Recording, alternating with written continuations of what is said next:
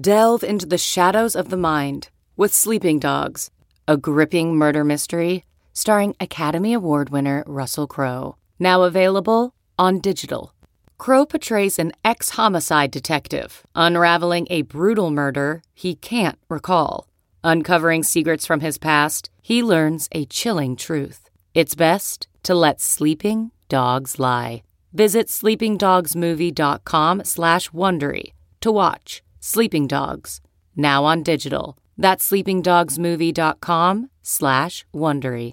CarMax is putting peace of mind back in car shopping by putting you in the driver's seat to find a ride that's right for you. Because at CarMax, we believe you shouldn't just settle for a car. You should love your car. That's why every car we sell is CarMax certified quality, so you can be sure with upfront pricing that's the same for every customer. So don't settle. Find love at first drive and start shopping now at CarMax.com. CarMax, the way car buying should be. Yahoo Fantasy Football Forecast. It seems like you know ball the way you talk, so. Thank you. Someone clip that. I'm not playing in your league unless I can draft myself. Outside of football, I live a pretty boring life. With Matt Harmon. Last night at the bar we were at, I had some really bad queso. I've never had no bad queso, really. Because I know there's some guys that are like, oh, no, I'm sticking to my diet. Well, I'm going to plan. I'm going to plan to make sure that I can have a plate. It's Monday, December 5th, and oh my God, what an incredible day of football we just lived through, especially the afternoon slate. Normally we got a bunch of turds to get through with some of these games. We don't have a lot to do that with today. We got a lot of good games to talk about, although we have a lot of injuries to talk about as well. Joining me to run through all of that, to try to make sense of some of the madness that we just witnessed here in week number 13 is the great, the one and only Scott Pianowski. Scott, what's going on, buddy? Not much. One of those things is true. I think there is only just one of me. I'm not sure how great I was in week 13, but we'll try to figure it out. Well, I say you're great, and that means what I say goes. Okay, so I say it, so that's what's going on here. Thanks, Matt. You know what, Matt? You're great too. Well, I appreciate it. Hey, that's some good vibes to start off with, because unfortunately, we got to start off with what was a great game. A really fun game. I feel like a game where we learned a lot, but unfortunately, we have bad news coming out of 49ers 33, Dolphins 17. We'll get to the Dolphins in a second, because I actually think there is certainly a lot to unpack there. The big news, though, is that Jimmy Garoppolo is out with a broken foot. Kyle Shanahan says he's going to miss the rest of the season. Brock Purdy, who is Mr. Irrelevant, he was the last pick in the NFL draft. He is the guy who came in relief of Jimmy Garoppolo. This is now obviously the third starting quarterback that the 49ers have rolled out this year. So, Scott, a lot going on here for the 49ers. I did have a thought in the back of my head, what is Trey Lance's injury status? Can he come back at some point this year? But for now, let's live in the world where Brock Purdy is going to navigate a offense that is absolutely stacked with a bunch of dudes that we care about in fantasy. Yeah, it's sad. It's the Niners may be the best team in the NFC with a healthy Garoppolo or a healthy Trey Lance for that matter. We don't have either one of those right now. Defense was awesome. I know they got beat for the long touchdown in the first snap of the game, but I thought they ate Miami's lunch for the majority of this game. And now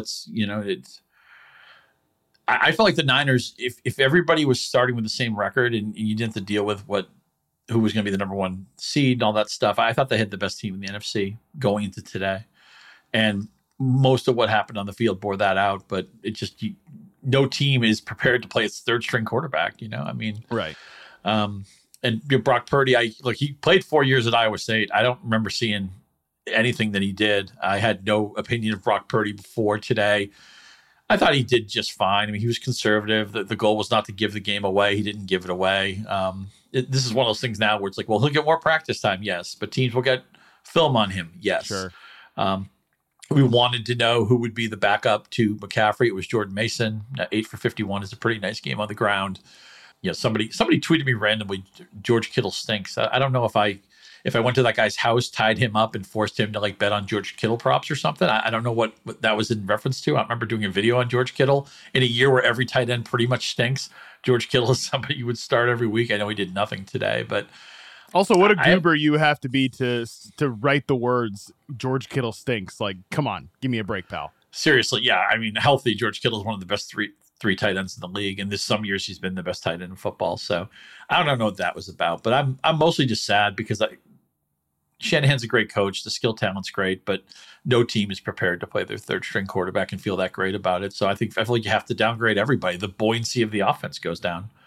Yeah, 100%. Now Brock Purdy, 16th in terms of EPA per dropback. He's right there in the Mac Jones, Taylor Heineke zone. So that kind of really shows you exactly like a guy who's playing like a backup quarterback in Mac Jones for most part of the year, and a guy who is firmly a backup quarterback. Another backup quarterback we saw, Tyler Huntley, was 18th in EPA per dropback in week 13. Just what I wanted is more quarterbacks to remind me of Mac Jones and Taylor Heineke. So that's just what the NFL needs right now. Exactly, especially ones that are captaining an offense again that has Deebo Samuel, Brandon Ayuk, Christian McCaffrey, George Kittle, even though apparently according to user and a bunch of letters, I'm sure he stinks. So I mean, and of course, too, Brock Purdy, like you said it perfectly, he was very, very conservative. He was 23rd in terms of percentage of passes that went 10 plus yards. Like, he was not out there pushing it down the field. I think that's definitely a problem for a guy like Ayuk, who's definitely been a great downfield receiver this year. He didn't have a huge game in this one. Deebo didn't really have a huge game either. Obviously, Christian McCaffrey was still massive as a receiver. I think we can expect that to continue, right? Like, that should be even more of a focal point, McCaffrey as a receiver. So I definitely think I'm downgrading the pass catchers, not really downgrading a guy like McCaffrey. But yeah, I think I'm with you that my big reaction is this just stinks, because this felt like a team that really, it was almost like they cheated life at the beginning, where they lose Trey Lance, but we can just go back to the Jimmy Garoppolo offense, and by the way, let's drop Christian McCaffrey on there. Like, we can make a Super Bowl run with this type of team. I think they have a great defense too that absolutely put Tua like in the dry, like they stuffed him in the dryer, stuffed him in the locker all day long. Like, they bullied this passing offense that had been unstoppable heading into this game. But it does look like now we're going to deal with this Mr. Irrelevant Brock Purdy the rest of the year. That's a bummer for the 49ers. I'm glad you brought up Mason. That was a key learning point. Like, I don't know there was no clarity to me going into this that it was going to be like TDP or Jordan Mason. I said that was a totally up in the air situation, but now it looks like we have an answer, and it looks like TDP is not the answer there. So that's a guy that if you stashed him, you could probably just go ahead and drop him. Let's transfer over to the Dolphins side of this, because that might get lost in the Garoppolo news. But Tua, 18 of 33. You mentioned he hit that one pass to Trent Sherfield right away, but after that, he looked like a guy that was erratic, a guy that was a little jittery. He came out of this game apparently with an ankle injury as well. Does this game move you on like where you kind of thought Tua ranked among NFL quarterbacks, or make you, adjust any expectations for Miami going forward? It was hard to give Tua a grade on this game because they were missing the two offensive tackles, and he was under duress most of the day. They were playing from behind most of the day. They got nothing going on the ground. They didn't even try to run the ball. 8 carries. Jeff Wilson had 1 touch the whole day. Credit to Mike McDaniel, when this game was out of hand at the end, I don't know how bad Tua's ankle was. He throws I guess he fumbled and the Niners ran it back. There was no reason to bring him back down 2 scores. Looking at you, Brandon Staley, the game's over with. So they did still run offensive snaps, but at least they let Skylar Thompson throw the final pick just to seal the deal. I mean, there's no reason to expose Tua in that circumstance. The thing that makes me nervous about the Dolphins, now they get the Chargers next week, and the Chargers are a team with flaws, but there's a lot of nasty defenses coming Miami's way. They have a Bills game. They have to play the whole division, right? The AFC East, which is a defensive-oriented division. They have a Bills game coming a couple of weeks. They have a Jets game down the road. They have a Patriots game down the road, all in the fantasy playoffs. Miami's going to need a healthy offensive line. I think Tua just lost some of his mojo and some of his confidence. Now, against the Niners defense that is certainly in the top 5 and maybe the best in football when it's healthy. So it's not like there's any shame playing poorly at San Francisco. Maybe it's just a setup game for Miami. The offensive line wasn't ready, and Tua just played poorly. But so I don't think I'm going to change his rank going forward. Certainly not against the Chargers. I'm just nervous if they don't have a running game or an offensive line they can trust when they get to that teeth of the schedule. It makes me nervous going forward. I mean, but then again, what are you going to do, right? You're going to play Tyreek Hill anyway. You're going to play Jalen Waddle anyway. And I would think most of the managers who have Tua, at this point, Tua's become your pilot guy. So you're probably going to just live or die with whatever he does. But today they didn't have the blocking, and Tua looked very nervous because of it.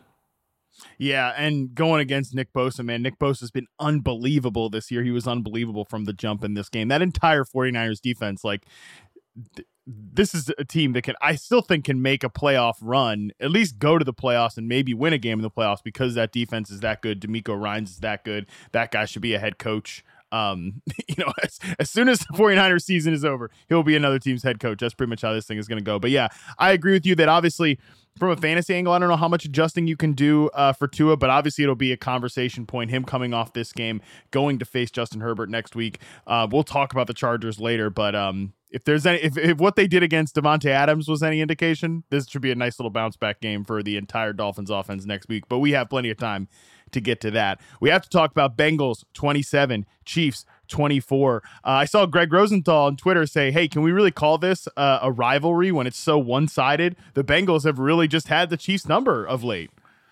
Yeah, 3 of the last 5 Chief losses in the last 12 months have come to the hands of Cincinnati. This is a game this is an either-or game. This is a game either team could have won. My strongest takeaway was that Samaje, if you just put a Mixon jersey on Samaje Perine, I don't think anybody could tell the difference. I mean, he looked really good today. He was involved in the running game, involved in the passing game. Isaiah Pacheco did what I'm going to call the Pacheco. He lands in the 60s in rushing yards. He gets a touchdown, and he has limited activity in the passing game. You'll take it. Did you win your week because of Pacheco? Do you win a big DFS contest because of Pacheco? No. Hey, Scotty, he had those 2 catches early, and I was like, oh, is this going to be? And then, Here we go. Right. Yeah, it's not a thing. Right. Also, it was so weird watching, like, I'm watching, like, Red Zone, and they're running through the leading scorers of the day, and they go to the tight ends, and you don't see Travis Kelce's name. You just see a bunch of, very weird. To use your term, a bunch of goofballs. But it's like, where's Travis Kelce? He's playing today, right? But I would still, some people say, oh, the Bengals were disrespected. They were underdogs on their own field. I still think Kansas City's a better team, but by a small margin.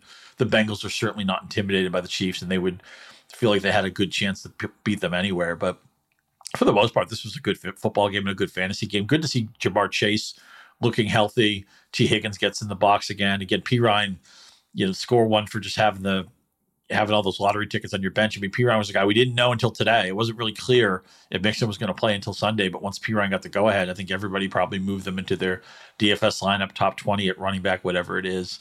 I'd like to see these teams play again, and I think they will.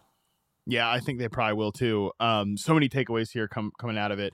I love that you said, that's just the Pacheco. But I think, hey, look, if you have Pacheco on your team and like you're getting 14 carries out of him and like odds to score a touchdown, that was like basically the thesis of why you'd want to be in on CEH, right? Like I think Pacheco's just capitalized on those opportunities more than other players have in that position previously. By the way, I want to make this one point. It's interesting how the frustration of the Chiefs offense has gone from, oh my God, we can't land on a running back, this is driving me crazy, to, oh my God, the receivers, I never know who to play. That's the position that's the frustrating one. Now, at least with Pacheco and McKinnon, I think we can have a fair level of certainty of what their roles are going to be week in, week out, and we can project them as such. They both scored today. When people ask me Juju questions or MVS questions, I have no idea what to tell them. Yes, it's Rita Mahomes. MVS had a couple of long catches today. That's great. I mean, I don't know how you can live sustainably from that. I was low on Juju. I felt like I paid for that for a while. I compensated for it. Since then, he's done nothing. I know he lost some time due to a concussion, so maybe he's not 100% healthy right now. Who would have thought it was possible that Patrick Mahomes, who's no worse than the first or second, he was the MVP favorite into this week. Now, Jalen Hurts had a huge game, so maybe Hurts has made up ground on him. But if you told me that Mahomes could have an MVP season and no receiver would really come for the ride and be an overwhelming win, because you'd say, oh, okay, well, Juju going off or Hardman going off, or, they traded for Kadarius Toney. He's going off, right? I mean, somebody is coming along for the ride. It can't all be Travis Kelce, but in the passing game, it really is just Travis Kelce. It really is. You said this was like the class, like it's a classic Pacheco game. This was the classic MVS game, right? 6 targets, 2 catches, 71. And there was at least a couple of like mind-bending drops in there too. But like it's normally the whole like, oh, it's a one-trick pony. Like it's disrespectful to players, but like MVS is literally good at one thing. Like he can stretch the field and that's it. Like that's pretty much it. So, and like he made a couple big plays. That's great to see. But like, Your point about Juju is well taken. Now, he ran a route on 77% of the dropbacks. He did suffer what seemed like another head injury in this game and missed some time, but did go back into the game. So they did at least miss a few drives there. Like, yeah, you're right. It's been sort of a tale of almost like 3 seasons for Juju. There was the quiet start, the really hot middle, and now it's sort of like this back and forth injury situation. And Scott, like, at least we used to be able to predict the 3 guys that were going to be on the field for the Kansas City Chiefs at wide receiver. It was going to be MVS, it was going to be Juju, it was going to be Hardman. Now Juju leads the team, the wide receivers, with 77% routes per dropback. Like, the rest of those dudes, MVS is at 58. Justin Watson's at 48.4. Sky Moore is a 32% player. Like, they're completely rotating this group. They're playing a lot of 3 tight ends, like this guy Noah Gray, this guy Jody Fortson is out there a ton. So it is a great offense, but like you said, not a lot there from a predictable fantasy standpoint. There's one other frustrating thing about the Chiefs, and I realize nobody wants to talk about the Broncos offense, although we may talk about it in passing. They still have 2 Broncos games left next week and week 17, and Denver's defense is fantastic. As I've been saying just about every week, only 1 Broncos game has gone over the total all season because the Broncos don't score and they stop the other team from scoring. Now the Chiefs have a chance to put up 30 against anybody. They're that good, but sure. You would have, if you were invested in the Chiefs offense, you would have liked to have one of those Bronco games tucked away already, and maybe the other one tucked away in the final week that we don't use for fantasy generally. Instead, they're both in the eye of the, next week is going to be a de facto playoff game for a lot of fantasy managers. They try to get in the playoffs or solidify their seeding, and then they're waiting in week 17. So that's not ideal. Of course, again, Mahomes and Reed can do it against anybody. You would never sit Travis Kelce, but it's just frustrating that they have to face the Broncos at a time when you prefer not to. No, that's a great point. It's really, you're right. It's frustrating to put it in one way. The Bengals, man, the Bengals are for real. Feel great about them as a team right now. Samaje Perine, it is kind of funny. I've always said that it's weird that Perine has sort of become like their passing down back, and Mixon was sort of their early down banger, at least coming into this year, right? But because their roles, they played together in college and their roles were completely reversed. Mixon and Perine, they played together at Oklahoma, and like Perine, who looks like and was the early down banger for Oklahoma, and then Mixon was like known for his pass catching skills. But 6 catches again for Perine in this game. Joe Burrow's thrown to running backs a ton this year, and I think like his time to throw in this game was about 2.5 seconds. Like, he's typically one of the top 5, top 10, like longest time to throw quarterbacks, but he has really taken another step, I think, as a processor, as a quarterback. He also runs 11 times in this game. That was great decision-making by him. And now it's like, oh, by the way, this team has taken a step. They've evolved a little bit. Burrow, I think, has taken another step within the context of this offense. Now you just drop Jamar Chase in there. It's really easy to get super excited about the Bengals as a team in the NFL and as a fantasy unit as well. Burrow's feeling it and seeing the field and understanding all that he's processing on a day where he runs 11 times for 46 yards and a touchdown, and he only takes 1 sack. And there were times where he was under pressure. One of the late possessions when they finally iced the game, he was under pressure. I'm like, Joe, you get rid of the ball, and he ends up running for like 3 or 4 yards. So he's willing. One of the great things about Burrow, and yet maddening things about Burrow, is he will hold the ball to set up a play sometimes. But we saw Cincinnati make such an investment in their offensive line before the season. It didn't play well early in the year. Part of that was Burrow. Part of that was the line. We know these things can take time to gel. I feel like if they don't have a fortress in front of Burrow, at least it's a plus offensive line. And he's a guy I would just follow him. He's perfect frontman for both of these guys. Are perfect frontmen for their teams. They say the right things. They do the right things on the field. They take a hit, they just get up. I think we're going to see another Chiefs-Bengals game in the playoffs, and I'm looking forward to it. Yeah, should be really fun. I just think Burrow, like is a great point there. He is a guy that I would go to bat for sure. He's just playing that well right now. This whole team is playing that well around him. Next game up here, another awesome game in the afternoon window.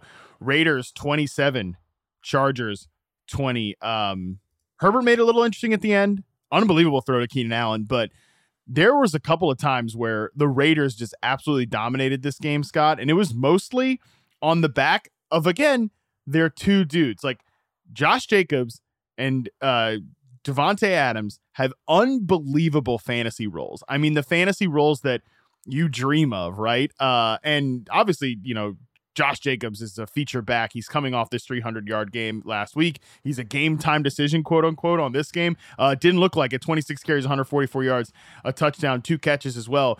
But, man, Davante Adams, like, Scott, I think you could argue that Davante Adams is having his best season right now as a pro, which is crazy because obviously he is coming off a bunch of storied seasons with the Packers. You know, he's been unbelievable statistically, but like Davante Adams has always been unbelievable when you isolate him from Aaron Rodgers in at least the last 4 years in Green Bay, right? You know, he's number 2 in success rate versus man and press coverage for reception perception every year. He's an elite route runner, elite player. And now he's on pace for 112 receptions, 1,600 yards and 17 touchdowns in 17 games. Like statistically, that would be some of his best work. And again, like it's not all about stats. I think counting stats is kind of a silly way to evaluate pure wide receiver play most of the times, but it's just unbelievable that Rodgers obviously struggling in Green Bay. You know, the Raiders aren't that great of a team, right? They're 5-7 now at this point, but it's like, we can't lose track of the fact that I think Adams has had an incredible statement year for his career. And this game, I think against the Chargers, he was like completely uncoverable, was probably the statement game within that season.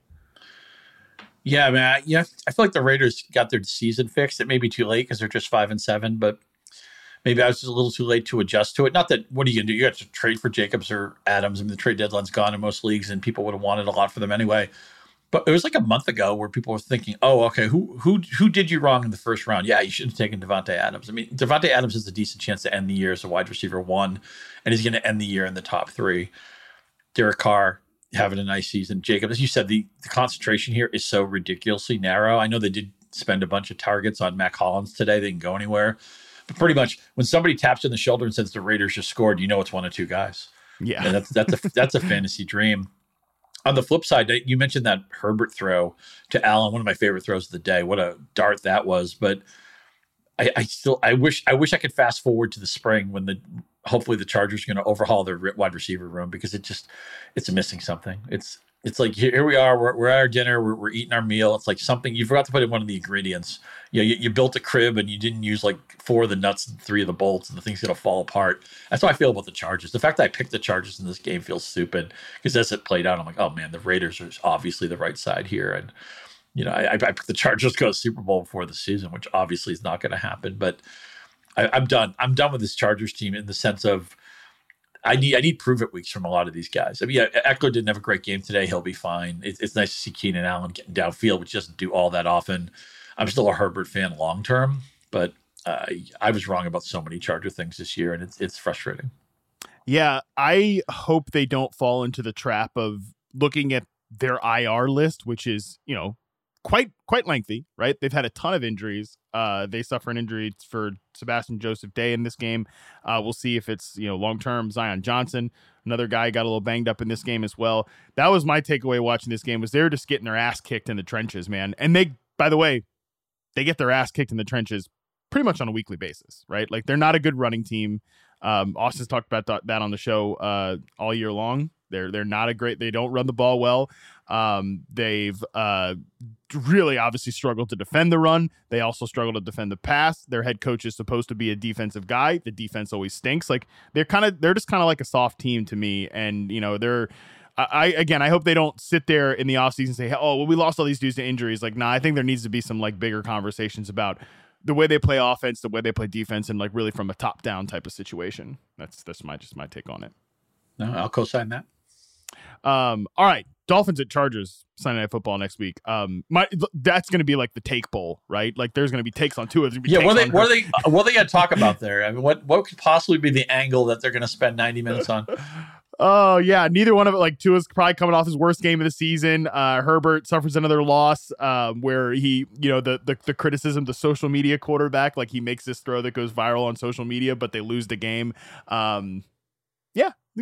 There'll be a lot of takes heading up to this week. If you can't deal with that stuff, like, log off. Okay, don't be. Well, you know what? Hey, as we said in the preview, I'm just glad we were spared another Broncos Island game, because nobody wants that. God, that's the power of the Broncos offense. It stinks so much that NBC ran away from a Mahomes and, you know, Chiefs game. They wanted no part of that, because that meant the Broncos would also have to be featured. You couldn't just televise the Chiefs possessions. You'd have to also televise when the Broncos had the ball. Would you rather, Scott, have to sit down and watch like from snap one to the end a 2022 Broncos game, or have to read like a bunch of like read the timeline, every single tweet on like Tua Herbert and the takes, and watch every video from who's the guy, Emmanuel Acho, the social media quarterback? Which would you rather have to do? I think I'd rather do the social media slog, that 500-yard Shawshank slog, only because you can't talk about Herbert and Tua without some good highlights coming your way. If you talk about the 2022 Broncos, there's nothing good that's ever going to come of it. Social media, when it becomes all hot takey, at least some of the hot takes will be funny, or some of the highlights will be interesting to watch. You might learn something in the middle of all the trolling, but there's nothing good comes from talking about the Denver Broncos. I think as much as I hate the Broncos, I think I'd have to watch the Broncos. Wow. Offense. Okay. Well, I already regret it though. I already regret it. So I don't know. I want you and Dalton do the Stat Nerd podcast. I want you to talk about the Broncos for like 35 minutes. I want you to rewatch all of their plays on the TV feed, and then I want you to watch them all on the All 22 feed. I want you to do a reception perception special on the Denver Broncos passing tree. Okay. I want historical comps. I want historical comps to Russell Wilson, both on the field. I want you to comp his house to somebody else's house, his marriages to somebody else's marriages. I take it back. Yeah. I take it back. Give me 35 minutes of give me 3 hours of scrolling Twitter then, in that case, for Tua debates. I'll take it. Never mind. Okay. You've changed my mind. Good. We'll get to the Broncos a little later on in the program, but let's talk about maybe we might skip it. We might. Honestly, we might. I'm telling you right now, we're on the timer. If we run out of time, this will be like when they go to the other program already in progress. We may not get to the Broncos and Ravens. And by the way, Broncos and Ravens fans, if you're waiting for comments on that game, of course it's the last game we're going to talk about if we have time. No promises meant. Vikings 27, Jets 22. Here we go. Nice game by the Vikings. This doesn't really Mike White. He throws 2 interceptions. One of them clanks off of one of his pass catcher's hands. I think it was Corey Davis early on in the game. The other one was late in the game. But he still gets 369 yards. Still shows the talent, I think, in the play calling booth and also within the Jets offensive roster. And it sounds like afterwards that Garrett Wilson was singing his praises after the game, talking about how he'd go to war with that guy. I think this does not change anything in terms of the Mike White bandwagon, basically. Not at all. The wrong team won this game. The Jets have 486 total yards. The Vikings have 287. The Jets averaged 5.9 a play. The Vikings averaged 4.3. If you in the bold predictions piece we did, you put a bunch of Mike White propaganda. I was actually prepared to do that, and you beat me to it. So it's always fun the little race, because we don't talk about who's going to do these bold predictions, because I've gotten there sometimes, and you or Andy or Dalton's done the one. I was like, well, all right. Good thing I waited till 9:45. Barron's has already done his bold predictions for the rest of the season. His bold prediction for Week 18 has already been filed. He's so efficient. What a machine! It's actually nauseating. But no, hey, Mike White threw the ball downfield. He threw some dynamite throws. Wilson had a huge game. He had a tight window throw to Corey Davis that was beautiful in the fourth quarter. They would have had the go-ahead touchdown if Braxton Berrios doesn't drop a perfectly thrown pass. Oh, yeah, I know. On fourth down. I don't know, maybe they could have run the ball. And Zonovan Knight did what we wanted. We wanted somebody to take control of the backfield. I went after Zonovan Knight in waivers. I just didn't have enough capital to get him. So I'm like, well, I don't have Zonovan Knight. And then he plays a pretty good football game, and almost nobody else in that backfield gets touches. And I'm like, oh, man, he was the guy to get. And I tried to get him. I didn't get Bam Knight. I think the Jets offense is, still a fun team. Really good defensive team. Lots of skill talent on offense.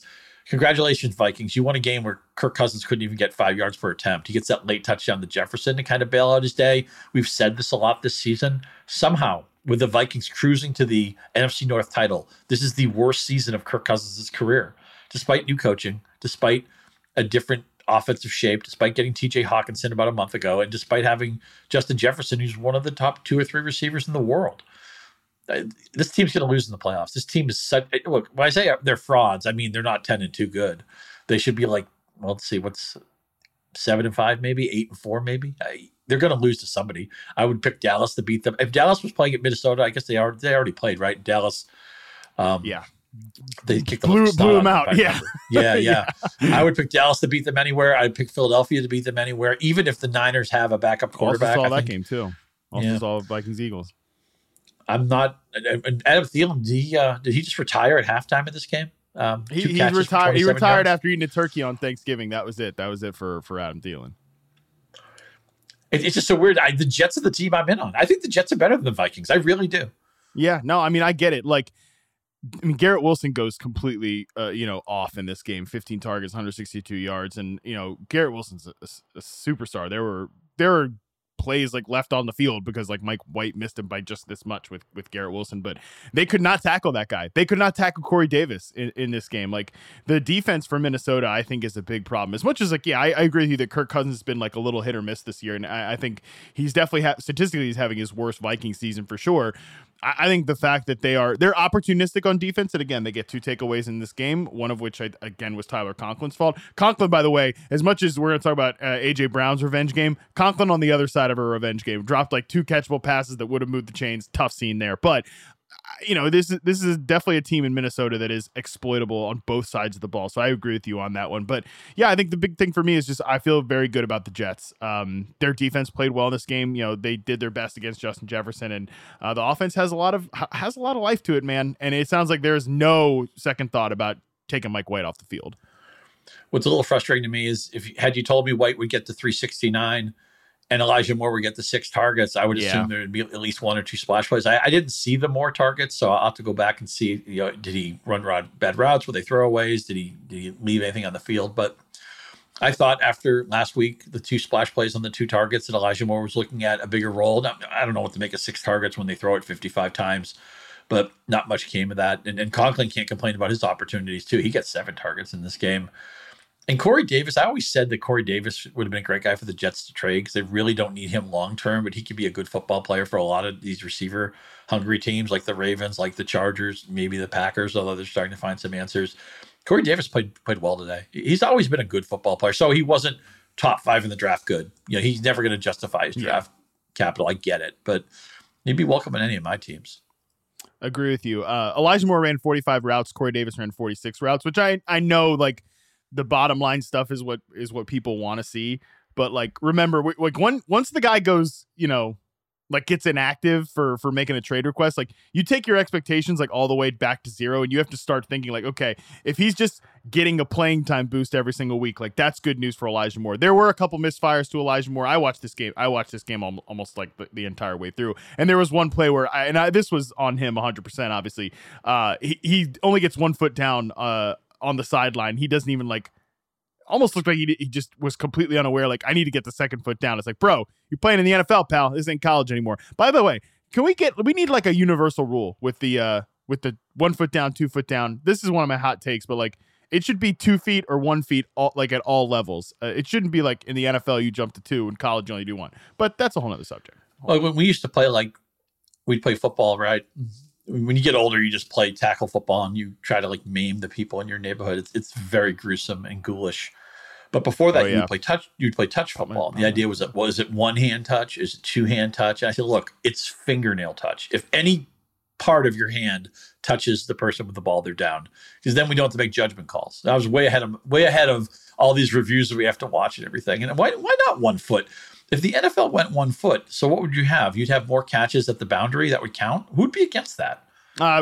Every defensive player who already thinks they're getting slighted by the fact that the game is so skewed towards offense. So that they would be the ones opposed to it.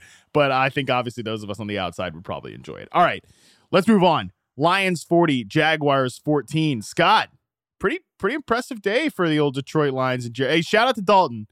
Jared Goff had a huge game in this one. Jared Goff did have a huge game. Negative shout out to me. I made the SAT joke about DeAndre Swift, 7, 8, 9 touches a week. The next number's not 18. Well, the next number was 18. Well, you said it wasn't 17. You were right. It wasn't 17. Okay. I specifically remember 17. You said 17, so you nailed it. Whatever. The point is, my takeaway on Swift was that I wanted to show me game. Either the Lions don't think he's healthy or they don't trust him, or maybe they've soured on him a little bit. He was really good today and was active, was more involved than Jamal Williams. The Jamal Williams saved it with some touchdown deodorant. So I'm just owning that. All you people like, you told me not to play Swift, or I still played him anyway. Yeah, you suck. Okay, yeah, you won this round. I'll take it. Lions have won 4 out of 5. The loss was to a good Buffalo team. Jared Goff is above the league average in like every front door metric, YPA, touchdown rate, interception rate, quarterback rate. He's playing good football, man. And, 11 of the 12 targets at St. Brown were completions. They didn't get much from Jameson Williams today, which is what they shouldn't be exposing him to a lot. There's a guy you definitely need a proven game on. Right. Yeah. And the best of all is you get the Minnesota defense. That secondary, again, they gave Mac Jones the best game of his career. And even though the Jets didn't beat them, Mike White was rolling the ball up and down the field all day against them. So I would think the good times roll for the Lions against Minnesota next week. I think the Lions have a good chance to win that game. And, Williams is in play, Swift is in play, St. Brown's in play. And in a year where so many quarterbacks, the Wilsons and the Bradys and the Rodgerses and Staffords, and for various reasons, Lamar Jackson's hurt now, and he's been in a slump for a while anyway. A lot of quarterbacks have let us down. A lot of quarterbacks we just can't trust them. And Jared Goff's in circle trust. And maybe that means he's like quarterback 11 or quarterback 12 or quarterback 10. And you'd like to have a quarterback better than Goff. You'd rather have Mahomes or Hurts or all those guys. But Jared Goff's turning into a nice profit player on an offensive line we like, right? Offensive scheme we like. This is a good team. And they have indoor game next week against a team that can't cover anybody. I'm all in on the Lions. Yeah. I mean, they're really well set up at this point. DeAndre Swift, I know they're like, there's definitely a conversation to have, like, was his usage kind of game script related? Because obviously they were blowing out the Jacksonville Jaguars. At one point Trevor Lawrence leaves this game. But even in the first half, like, DeAndre Swift was out snapping Jamal Williams 28-18. He had been targeted on 31% of his routes in the first half, or in the first three quarters.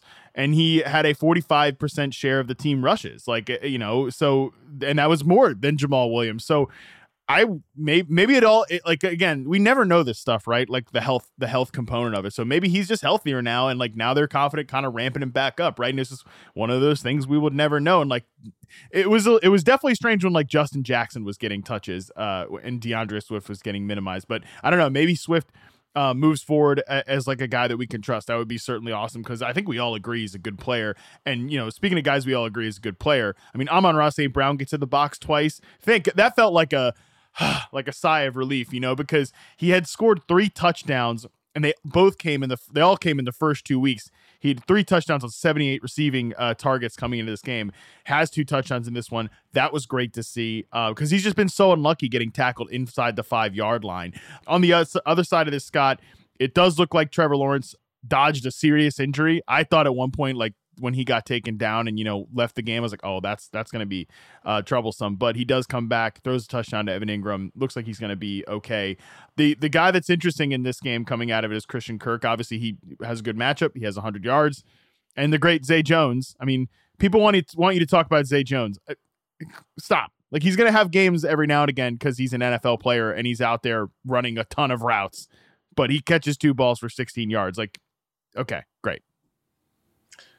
Yeah, just frustrating, right? I mean, Lawrence coming off the best game of his career, that comeback win against Baltimore. Even though I did pick Detroit in this game, I certainly thought the Jaguars would be well over 20 points. I thought Lawrence would have a decent fantasy day. That getting banged up in the game had something to do with it. But Jones doesn't come through. ETN doesn't get enough touches to be relevant, although he was fine as a runner. I'm so desperate. I'm so eager to get some wins from that 2021 draft class. And yeah, I fell in love with the game Lawrence played last week. Whatever. This isn't the Ray Lewis Ravens. I mean, their defense is okay. It's not like it's impenetrable or anything, but major step back for these guys. I'm sure I told at least one person to play Zay Jones today. It was, as a wide receiver 3, as a guy who I thought would be around 50 to 70 yards with maybe a 30% chance at a touchdown. He obviously came nothing close to that today. So I guess we have to go back and for the drawing board with the Jaguars. I still think Lawrence's his trajectory, his arrow is pointing up. You're allowed to have a bad game once in a while, but it was just frustrating to see it in a matchup where I thought this was going to be a pinball game on both sides. It's like the Lions, hogged the pinball machine, and the Jaguars didn't keep up. It's and Evan Ingram had his monthly touchdown, so now we can play him for the next 2 or 3 weeks and watch him do nothing, which I'm sure he probably will. Yeah, couldn't have said that one better myself. All right. We got to take a quick break. On the other side of this, we get to talk about A.J. Brown's revenge game. Searching for NBA playoff coverage? We've got you. The Old Man and the Three, presented by BMW, gives you an inside look into the world of sports. Hosted by former NBA sharpshooter and Duke legend J.J. Redick and sports writer Tommy Alter, The Old Man and the Three offers unprecedented access to the league. Tommy and JJ discuss the NBA and interview some of the biggest names in the league, like Devin Booker and Luka Doncic. NBA final season is the perfect time to dive in, and you can listen to The Old Man and the Three wherever you get your podcasts. To hear episodes brought to you by BMW. Push the limits this NBA season with the brand that set the ultimate standard. BMW, the ultimate driving machine. All right, Eagles 35, Titans 10. This one wasn't competitive. Obviously, Derrick Henry's definitely in a big-time slump for the Tennessee Titans. Treylon Burks catches one pass, 25 yards, touchdown. He gets hit, rough looking. I can't believe he held onto that ball, but he scores the touchdown. He leaves the game with the concussions, not seen again. And, Tennessee just gets outclassed by the A.J. Brown-led Philadelphia Eagles, Scott. This was a huge game for Jalen Hurts and all the boys through the air.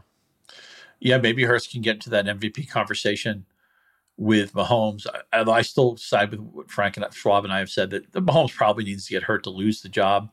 But I mean, Hurts putting up a 4-touchdown day against the Titans defense that we all respect, and everybody that we want comes along for the ride, right? I mean, Miles Sanders didn't have an efficient day, but at least he gets a touchdown, so you bail out with that. A.J. Brown dominates his old team. Devonta Smith is one of his best games of the season. He's active.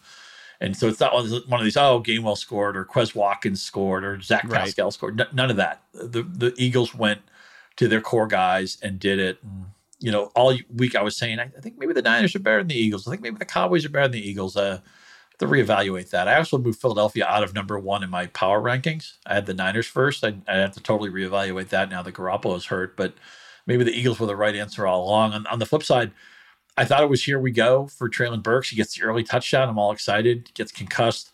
That throws the whole. This is an offense that didn't have a receiver to lose, and Burks was starting to be their number one guy. So that really hurts. I mean, they end up being led in receiving yards by a backup tight end or a secondary tight end, and Okonkwo, who I really know nothing about other than the fact that he was really active today. But Derrick Henry was slowed down. The Eagles have invested in their front. They brought in Sue and some other guys, and they looked like the best team in the NFC today. Because I get Tennessee. I get that Tennessee's a flawed team, but Tennessee's a good team. They're a well-coached team.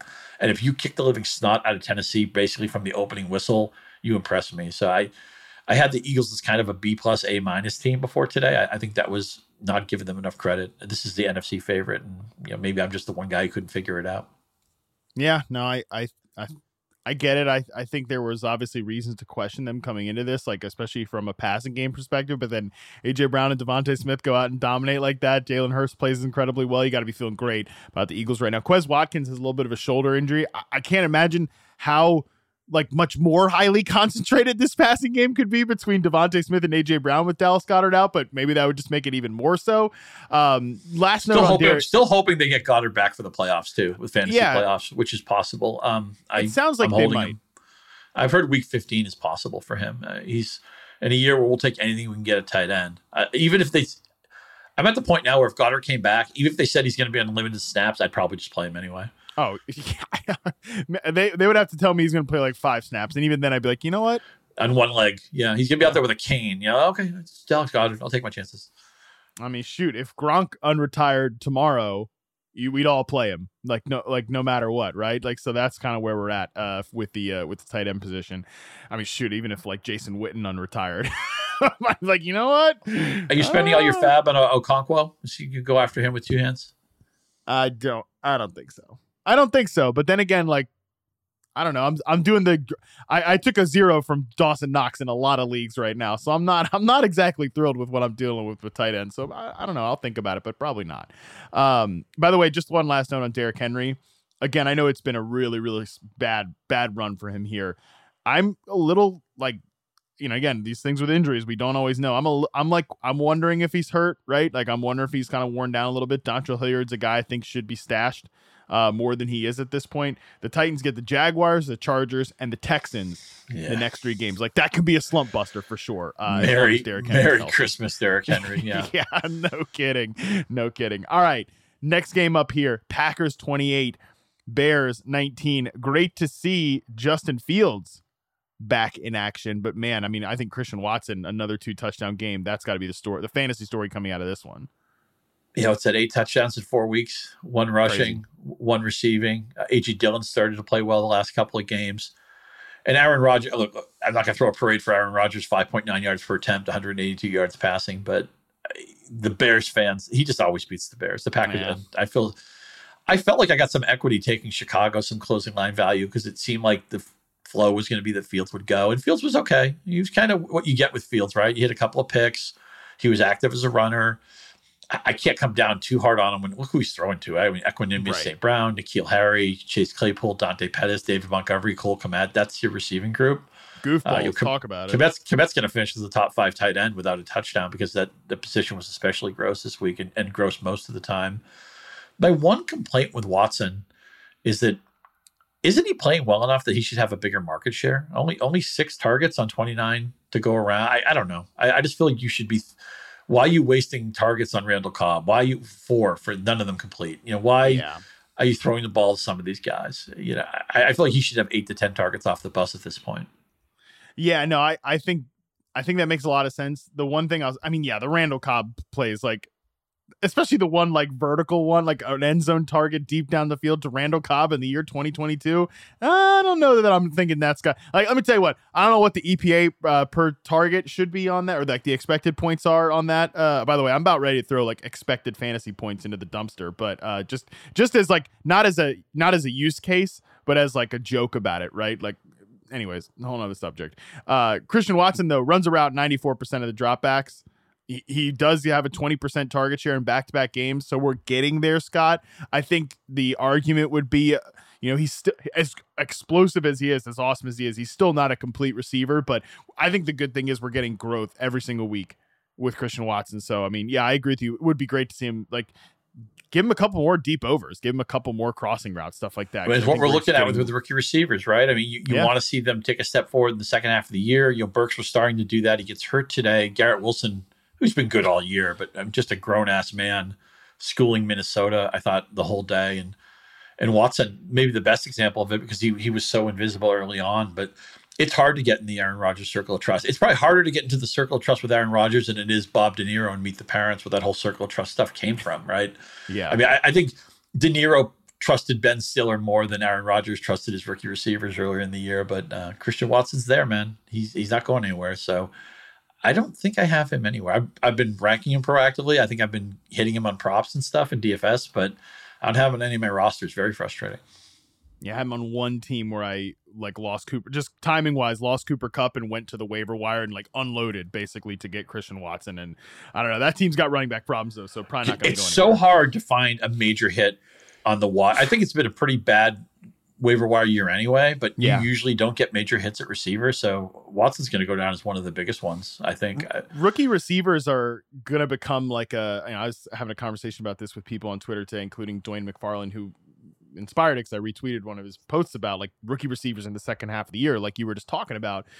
They're almost going to become like lottery ticket running backs, where if you can stomach holding them early in the year when they probably aren't doing anything. Now, Christian Watson was dealing with injuries, stuff like that, so that's just one example there. But if you can stomach holding them through them just not doing anything on your roster, they need to benefit from chaos less than the traditional backup stash running back does, because you need an injury for Alexander Mattison to come through for you. You need an injury for, by the way, AJ Dillon in this game.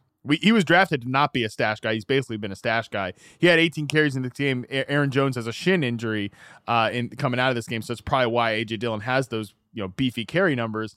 But you need injuries for those guys to hit. You don't need injuries. You just need growth for guys like Christian Watson, for Treylon Burks, for Garrett Wilson. Drake London, obviously, George Pickens. We're going to talk about them in a little bit game later. Not as much, but still, they're going to kind of become like backup running backs. You just stash them on your bench. You live with them not doing anything, hoping to get that upside later in the year. The idea is, I think Levitan was saying this week on one of the ETR pods, which are always great. Running back fantasy production is generally about opportunity. Wide receiver fantasy production is usually about talent. So the talented guys are all going to be drafted. You're looking at your waiver wire. You're trying to find, talent on the waiver wire. Well, a slow developing rookie receiver is the perfect way to bet. Yeah. Because there's an excuse for him not doing anything for the first couple months, maybe of the season. Maybe he wasn't playing. Maybe he was hurt. Maybe the team didn't want to overload him right away. But those are the type of slow developing Polaroids that can be a clear picture in the second half of the year. And there's just been so many cases of it. the great thing is a lot of times you don't have to draft these guys, right? And the person who's probably benefiting from Christian Watson in a lot of leagues didn't even think about drafting him, but just did what you did, scooped him up when they had a need, and then they're getting the benefit of it now. So again, opportunity is your running back guidepost. Talent is your wide receiver guidepost. So bet on guys who have talent who, for whatever reason, haven't gotten on the field yet, because good things can happen when they do. That makes a ton of sense. By the way, one last shout out to Justin Fields. That touchdown run of his was ridiculous. Absolutely absurd. But, otherwise through the air, it's the same old stuff for Justin Fields. Next game up here. Scott, I know I said this on the previous show that like these two teams felt like mirror images of each other. They felt extremely evenly matched. Well, the Commanders and Giants are so evenly matched, Scott, that they tie at 20 points on Sunday. Yeah. I said in my throwing darts column, I said, why are the Giants underdogs? I feel like they should be favored. I feel like these are very similar teams. And thank God they were underdogs, because we get to cash a ticket. Yeah, right. Because the game ends in a tie. And I feel like if they played tomorrow, it'd probably be another tie. And speaking of those rookie, they play in 2 weeks, by the way. Yeah, they go on a bye. The Commanders go on a bye, and then they play the Giants again.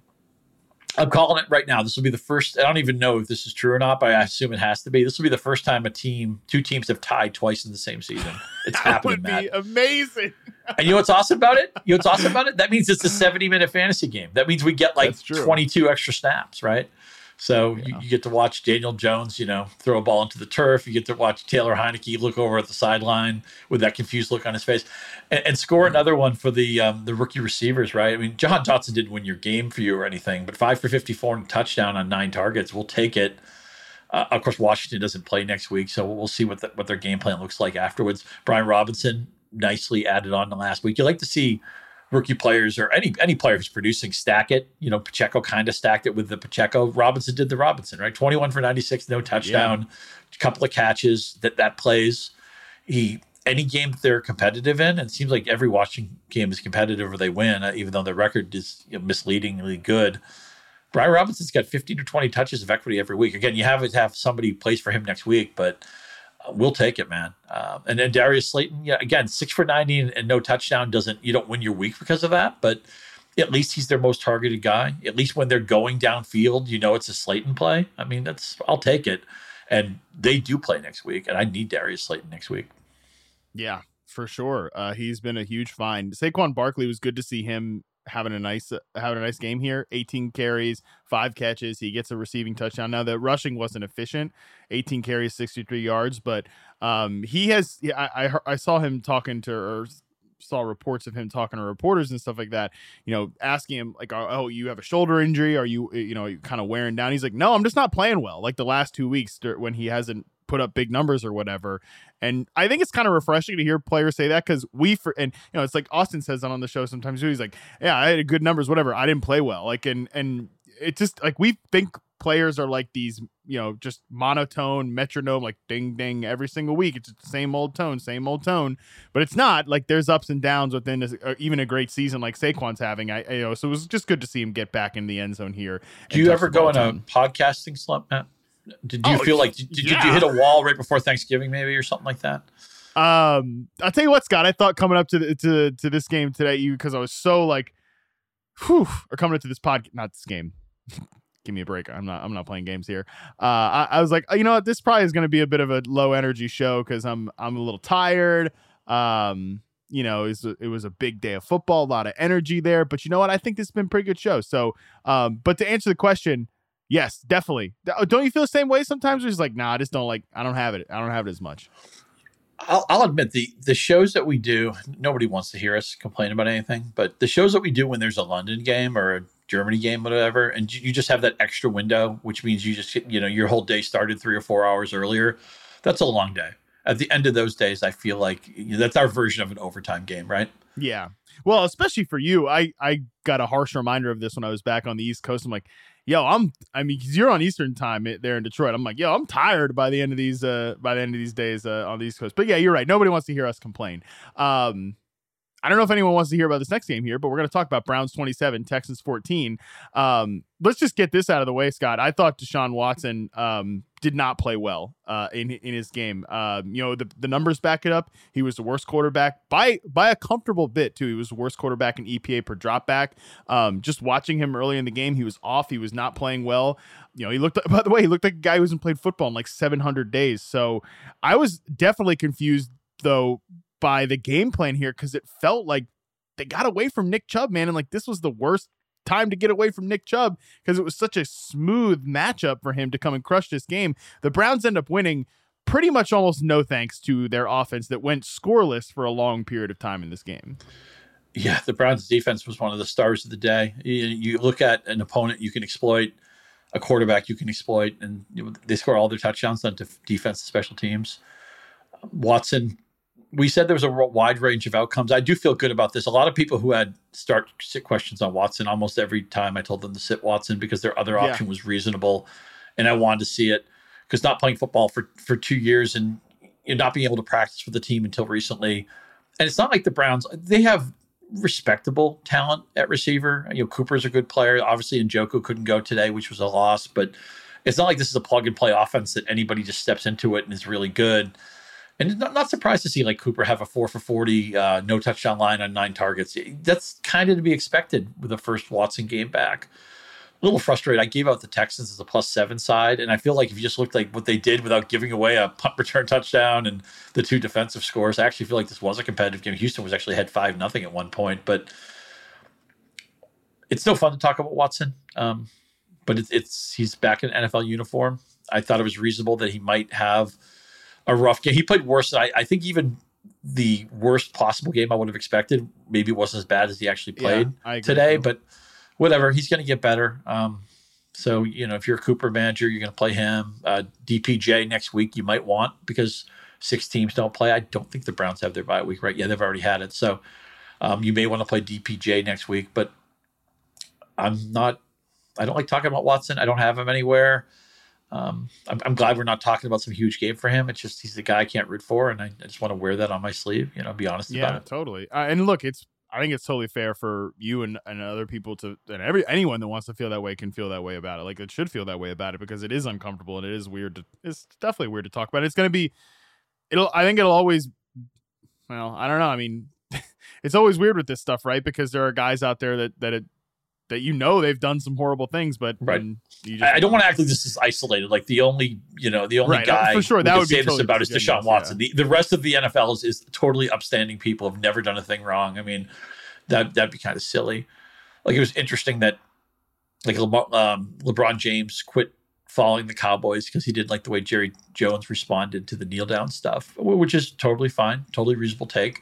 So he went back to being a Browns fan. It's like, well, what's the collateral damage with that? Yeah, exactly. But you can say that every team. It's like when people say, "Oh, you're a Patriots fan. They're such cheaters, man." It's like, the 70s Steelers practically invented steroids, and the Seattle's 12th man was Adderall, and the 49ers dynasty was all about cap, cheating the salary cap, and the Cowboys dynasty, those guys had a police blotter. There isn't an underbelly. There's a rock to be turned over with every franchise, and so we have to. Sometimes you have to separate the art from the artist. You have to decide, do you root for the team you grew up with? Do you root for the team, that stylistically, completes you? For a long time, I was an Arsenal soccer fan because I liked the style they played. And then they sacked their manager and they got rid of all the players I liked. And I'm like, well, I'm not going to root for them in perpetuity. The reason why I fell in love with this team doesn't exist anymore. That's why maybe the smartest guy in all this is you. I feel like you're always a free agent fan and you'll just go to the team that's most entertaining in the moment or in the season. And maybe there's something to be said for that. Well, that's the first time anybody's ever said the smartest guy in all of this is you, but I'll take it because I do think I'm mentally protected by not rocking with the ups and downs of it. But yeah, I mean, with the Watson, it's just we're just gonna, at least on this show, we're gonna talk about what he's accused of and everything, and like how uncomfortable it is to talk about sometimes. But we're gonna analyze him honestly as a football player, and the honest analyzing today was that he was not good. And like I always kind of thought hey, it's a little suspicious that people think and what we're definitely not going to do is come in and be like, whoa, Watson's back, wheels up emoji for the Browns offense. And by the way, not only do I think that's kind of a gross thing to do, I also think it's completely disingenuous. Yeah, the guy hasn't played for almost 2 years now, 2 years now at this point. Give me a break. He's just going to come back and And the offense was good with Jacoby Brissett, like that's another part of this too. It was pretty funny that they threw out Jacoby Brissett as like a decoy QB sneak because he's so good at QB sneaks, and then they end up doing like an end around to Harrison Bryant. I was like, hey, maybe save that one. That's a cute little trick you just did there. Maybe save that one for a not Houston Texans game. But I'll leave it at that. But like, yeah, the offense was good and efficient with Jacoby Brissett. Like, I think it's pretty reasonable to think like it might take. Look, and Watson might come out next week and have a great game, but I think if he doesn't, it's pretty reasonable to expect that to happen. Texans side of this, man, let me tell you what, Scott, your Texans bet there, thwarted by the fact that Kyle Allen, like, enough already with Kyle Allen. Like, he threw a ball right to a defender's chest on a screen. Just unbelievable stuff. Like, enough already with Kyle Allen. I know that Nico Collins gets in the box. He has his 10 targets. Like, Dameon Pierce, 18 carries, 73 yards, neato, but like, just go back to Davis Mills. I know Davis Mills is not the answer, but like we don't need to be seeing Kyle Allen play football games with this Houston Texans team. And this might have been the last waltz for Dameon Pierce. He gets the Browns rushing defense, which is a great draw. Has a solid game, not a great game, but I mean, whatever. You played them, you got something out of it. They're at Dallas. They get the Chiefs. They're at the Titans. I know the Titans didn't play well today, but that's not a good draw. I mean, Dameon Pierce, I think, is going to be on a lot of fantasy benches the rest of the season. Yeah, I definitely think so. Next game up, Seahawks 27, Rams 23. We kind of buried this one a little bit because this game was fun, man. Like in the afternoon window when the Bengals and Chiefs are going off, the 49ers are doing their thing against Miami, the Chargers are trying to come back against the Raiders. Like this was quietly a really, really entertaining game. You could tell that the Rams defense was up for this one. They wanted to win this game. Matthew Stafford put on IR. Sean McVay announced he has like a spinal contusion. That sounds great. But in the end, Geno Smith makes another really impressive, like game-winning drive. He was awesome in this game. Lockett gets in the end zone, has 100 yards. Metcalf, 100 yards, a touchdown. What a beautiful receiving core. The big fantasy news coming out of it was Kenneth Walker, who's dealing with an injury and missed the rest of this game after leaving. Yeah, it's 6 straight games for Geno Smith, quarterback rating over 100. And I wish if you could have gotten the Geno Smith before the season, even if you didn't draft him, it would have been really easy, Matt. If you like had a Seahawks spy, or you're good friends with Doug Farrar or Mina Kimes, they said, look, Geno's a lot better than everybody realizes. He's been unbelievable in practice. I guarantee you he has like a Pro Bowl level year. You might say, okay, I'm not sure how I feel about that, but you know what? I'm going to have all the Metcalf, all the Lockett because they were so affordable at ADP. Yeah. They both go over 100. They both score. They both get targeted heavily. They both have great chemistry with Geno. Geno's great, man. He will stand in the face of the Rams. You said this was a fun game. A lot of lead changes. There's punching back on both sides, which is always good for fantasy. And Geno, he's really good about not dropping his eyes towards the rush. He knows where his bread is buttered, even though he will spread the ball around a lot. But I mean, still 20 of the targets goes to his 2 alphas that maybe needed to throw the ball a little bit more with Walker getting hurt. I think getting the Seahawks right was one of the best things you could have done for fantasy. And I love Metcalf. I love Lockett. Lockett is one of my most rostered players over the last 4 or 5 years if I added it up cumulatively, but I don't have a lot of them this year. And it's because I couldn't get the Geno Smith. It's not that I disliked Geno. I thought that Geno was going to be on such a short leash that the moment he had one bad game, they'd be like, well, let's see what Drew Lock looks like. And then Lock is a bad game. Well, let's go back to Geno. I thought both guys were going to play. I thought both guys would get at least 4 or 5 starts. And Geno obviously seized this job early on. And then the question is there pumpkin risk? Well, he's not pumpkining, man. He's been great 6 weeks in a row. On the Rams side of things, gross offense. Wolford, obviously, is a backup. He shouldn't be playing, but he has to play. He get hurt in this game. Perkins played for a little bit. Then Wolford came back in. But at least they picked a lane at running back. I mean, look, 17 carries for 60 yards is nothing special. But Cam Akers had all the market share, and he scores 2 touchdowns. And if we can get to somebody having double-digit carries and touchdown equity in the backfield, that makes him a fantasy factor. We have to talk about Cam Akers. My friend Joe Dolan, he does a great radio show on Sirius with Paul Kelly on game day, and they talk about the sick of it touchdowns, which is like the guys who play, who score, who everybody, who would want that guy for fantasy. And one of their producers puts it together, and they put Cam Akers in there. And I texted Joe, I said, Cam Akers is like the only Ram I think I could start with any self-respect right now. Self-respect. Yeah, that's a good way of putting it. I don't know how much self-respect I have left, but I have some of it to spend on Cam Akers. I mean, my God, Scott, please respect yourself. Please respect yourself. Have some self-respect. R-E-S-P-E-C-T, man. It's like, the Rams are socking it to me. What can I say? Oh God, Cam Akers, man. Yeah, no, I agree with you though. Like if they pick a lane at running back and it is Cam Akers, like Akers isn't a terrible player. That would be great to see. I don't know how much of faith I have trusting it, but I agree. Were you loving the 4 carries to Tutu out? Well, they did go for 23 yards. McVay was, letting his hair down a little bit. Oh God. The Rams, man, what a strange team. I do think John Wolford being back there makes the offense like legitimate, whereas with Bryce Perkins, like it was just not legitimate. Like remember John Wolford was a guy that Sean McVay wanted to start over Jared Goff in a playoff game before. Like I think Wolford's got a little. That's how much they'd given up on Goff at that point. But yes, you're right. Yeah. It is a thing that happened. All right. Did you watch all the John Wolford snaps at Wake Forest? Can you speak to his anything about Wolford? Any receiver you like here? Can you play Van Jefferson with any level of confidence? Define level of confidence. Like I think if you need to play, if you need to play, when you're asking for definitions, you've said no already. Correct. Yeah. Correct. Yeah. If you need, unless you need me to, how deep is your league? How desperate? That type of stuff. Yeah. No, the answer is probably no. Well, it's like when the fantasy analyst gets asked like a question on the radio, like start so and so or so and so, and they're like, "Is this PPR?" They're just trying to buy an extra second to think buy an extra second, like just. Hedge a little bit too. Like now, are you a favorite in your matchup? Are you the favorite here? Okay. Oh yeah, because that always matters. Are you the commissioner of your league? Do you have any fab money left? Is it your birthday month? What sign are you? Stuff like that. Yeah. Are you going to eat chicken today? Okay, good. All right, I have my answer now. Yeah, in that case, start the wide receiver in the flex. Okay, Steelers 19, Falcons 16. You know what? Some things to talk about in this game, I guess. Every Falcons game is the same. It's horrible. This is every Falcons game. It's just like this. No scoring, no fantasy juice, no fun. But we got 12 targets and 95 yards out of Drake London, though, Scott. Like, hey, that's a godsend, right? I mean, like, how many goofballs have popped up for the Falcons along the way? 12 targets for Drake London. 5 targets for on America's bench. On America's bench. But yes. And in the same day where Pickens gets 2 yards. And the Falcons' touchdown goes to McCole Pruitt, for crying out loud. McCole Pruitt.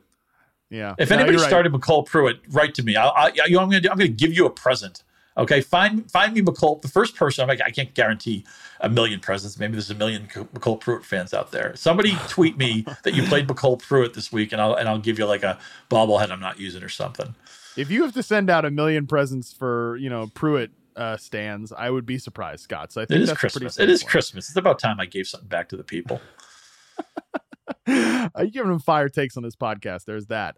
Kenny Pickett looked decent in this game. Deontay Johnson has 11 targets, 60 yards. Talk about like the Steelers look the same every single week. Deontay Johnson's stat line looks about the same every single week. Continues making a couple boneheaded plays per game. I'm definitely like, I've been a Deontay Johnson fan. I'm not saying I'm done with Deontay Johnson, but I'm not like going to go to the bat. I'm not going to go to the bat and defend him for, every goofball mistake he makes because he's making it tough this year.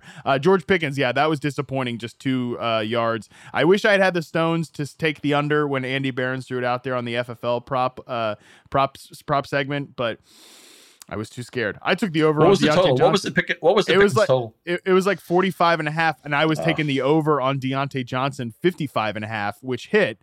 But I didn't then think like, all right, I got to take the. How was I thinking 2 Steelers receivers were going to have plus 60 yards in one game? I would have gotten both of those wrong. I would have been like, Johnson's such a trap. Go bury the under, and I would have liked Pickens. If I had to bet one of those things, I would have bet Johnson under all day. At least Freiermuth did something. Again, in a year where tight end, we just want a sip of. We're on a oasis and we haven't had anything to drink in such a long time. And then we see like a soda can and it's like just like one sip of soda in there and it's flat and it's gross, but it tastes so good because we haven't had anything to drink. Pat Freiermuth's good, and you know what? Pickett looks better every week. I'll say that he's improving. What else can you really ask for? He looks better every week. That's something. Yeah, they just need an offensive coordinator change so bad. Like they need to overhaul that. Yeah, they have to overhaul that entire unit there. All right, last game up. We've waited long enough. Ravens 10, Broncos 9. Put the Broncos aside for a second. Let's just talk about the Ravens because Lamar Jackson left early with an injury. It's a knee injury. John Harbaugh said he is not out for the season, but said he's out days to weeks. Well, that's not very clear. Tell you what, Scott, I don't care about this offense at all if Lamar Jackson's not playing. Well, I'll say this. At least, Huntley can do a few things, right? I mean, he could run, he get a touchdown.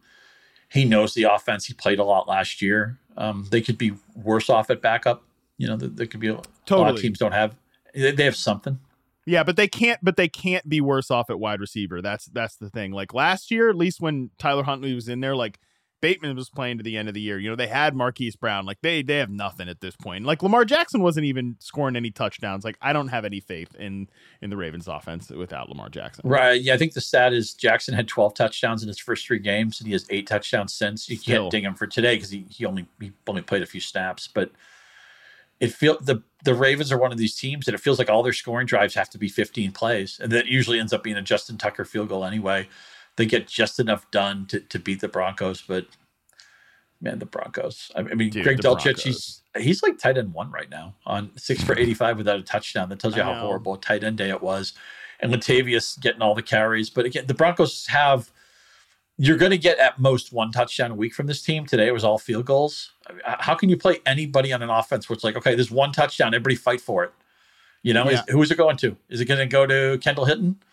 Is it going to go to Mike Boone? Is it going to go to Marlon Mack? Is it going to be on special teams? It's they're the worst. The only thing good about the Broncos, their defense is so nasty that their under ticket is like the biggest. When I said 39.5, I'm like, you kidding me? For my throwing darts column, I wanted to give up this game 5 times, and it never came close. 10-9 with a late touchdown from the Ravens. Yeah. I mean, the Broncos, my God. What could Denver do? How could Denver possibly? They have Wilson signed for such a long time. Yeah. How do you get out of this? I know they can fire the coach. It's not a big deal because the ownership has so much money. But I don't know what they're going to do with Wilson except just sit there and languish in misery. Yeah, I saw Steven Ruiz from The Ringer tweet about this. Like the Steven Ruiz, yeah. Yeah, the Steven Ruiz, yeah. I don't want the false Steven Ruiz popping in here. I only want true Steven Ruiz takes. Exactly. Yeah, he tweeted something. He's like, I went under the hood to look at the Broncos contract, and I'm paraphrasing, but he's like, my only conclusion is they have to fold the franchise. So yeah, it's like they could cut Russ. They'd be in salary cap hell for like 3 years or whatever. But I feel like they have to, bring. I guess you get in the problem there. Like, do they get into the situation where they like, hey Russ, come in here and have some input on the coaching hire and all that, and or do you think like, okay, we're not even gonna think about Russ anymore, we're just gonna do what's good for the team, bring in some competition for Russ? Like, I think they have to go down one of those 2 directions, and both of them are like, I don't know, I just don't see how this is salvageable. Is there any chance? Maybe the answer is no, but is there any chance that this is partially injury related, that he's just been hurt all year? Yeah, or sure. Just the fact that. And they're a very injured team overall. They're a super injured team overall. Like, I didn't think their roster was as good as everybody thought it was coming into the year, but there's no doubt that Judy's been injured this year. Cortland Sutton suffers a hamstring injury in this game. Like, KJ Hamler's on IR. Javonte Williams is out for the season. Garrett Bowles missed his time as well for this team. Like, they've definitely had injury problems, and Russ has had injury problems as well. So yeah, like, is there a chance that Russell Wilson bounces back and he's like a top 15 quarterback next year? I think that's probably possible. It would be, but you couldn't say that based on anything on film because the film has been as bad as the results. And it would just be like, I don't think he has like bouncing back to be top 5 quarterback upside in his range of outcomes. So I think the Broncos are a little bit banged here with the whole Russell Wilson thing. We didn't talk about him at all, but who's really very, very jaggy is Gus Edwards. I mean, he's not a bad football player. It's not like he should be laughed out of the NFL or anything. But totally. When he came back with that really strong first game back, a lot of people are like, here we go, Gus Bus, and he hasn't done a thing since. 6 for 12 today. Yeah, been dealt with injuries too. I just think this offense is like so bad in Baltimore at this point. And J.K. Dobbins potentially coming back at some point. So we'll see where he's at from his rehab. It bothers me that I have nothing against the Ravens, but it bothers me they're going to make the playoffs because I feel like they have no chance to win the AFC. 0% chance. I completely agree with you. I mean, they're just totally toast. Almost as much as Denver. But they're 8-4. They're going to make the playoffs. I know. Yeah, they will. And if the Jets went into Baltimore tomorrow, I'd expect the Jets to win. Oh my God! I mean, now without Lamar, I think there's a lot of teams that could beat Baltimore. But even with Jackson, yeah, without Lamar, of course, that's a line moving event for sure. But. And they were so injured last year, and this year they're going to be one of the most injured teams in the league too. Yeah. Oh. Well, we spent a lot more time talking about that game than I thought we would. Too much time. Way too much time. Hopefully, I mean, I do hope people are still listening. That would be great if you listen to the end of the show. I hope not. But if you download liberally, listening is optional. It's all about the downloads. Leave nice comments on the rate and review. Listen download. to the show. Please download, listen, and rate and review the show. But if you skip the last 5 minutes of Broncos Ravens, I ain't mad at you. Don't worry about that. All right, I ain't mad that at is officially gonna do it for us. You can make yourself a smarter fantasy player and better, for God's sake, because the guy is on fire. If you follow at Scott_Pianowski, you can also, if you wish, follow me at MattHarmon_BYB. And while you're there, for God's sakes, do yourself another favor and follow at Yahoo Fantasy as well. Sir Andy Barons will be back to talk news, waivers, and, oh boy, the Treviso Babes. Mom's coming off a dominant win thanks to Amon-Ra St. Brown and Jalen Hurts. That's all going down on tomorrow's podcast. Until then, we're out.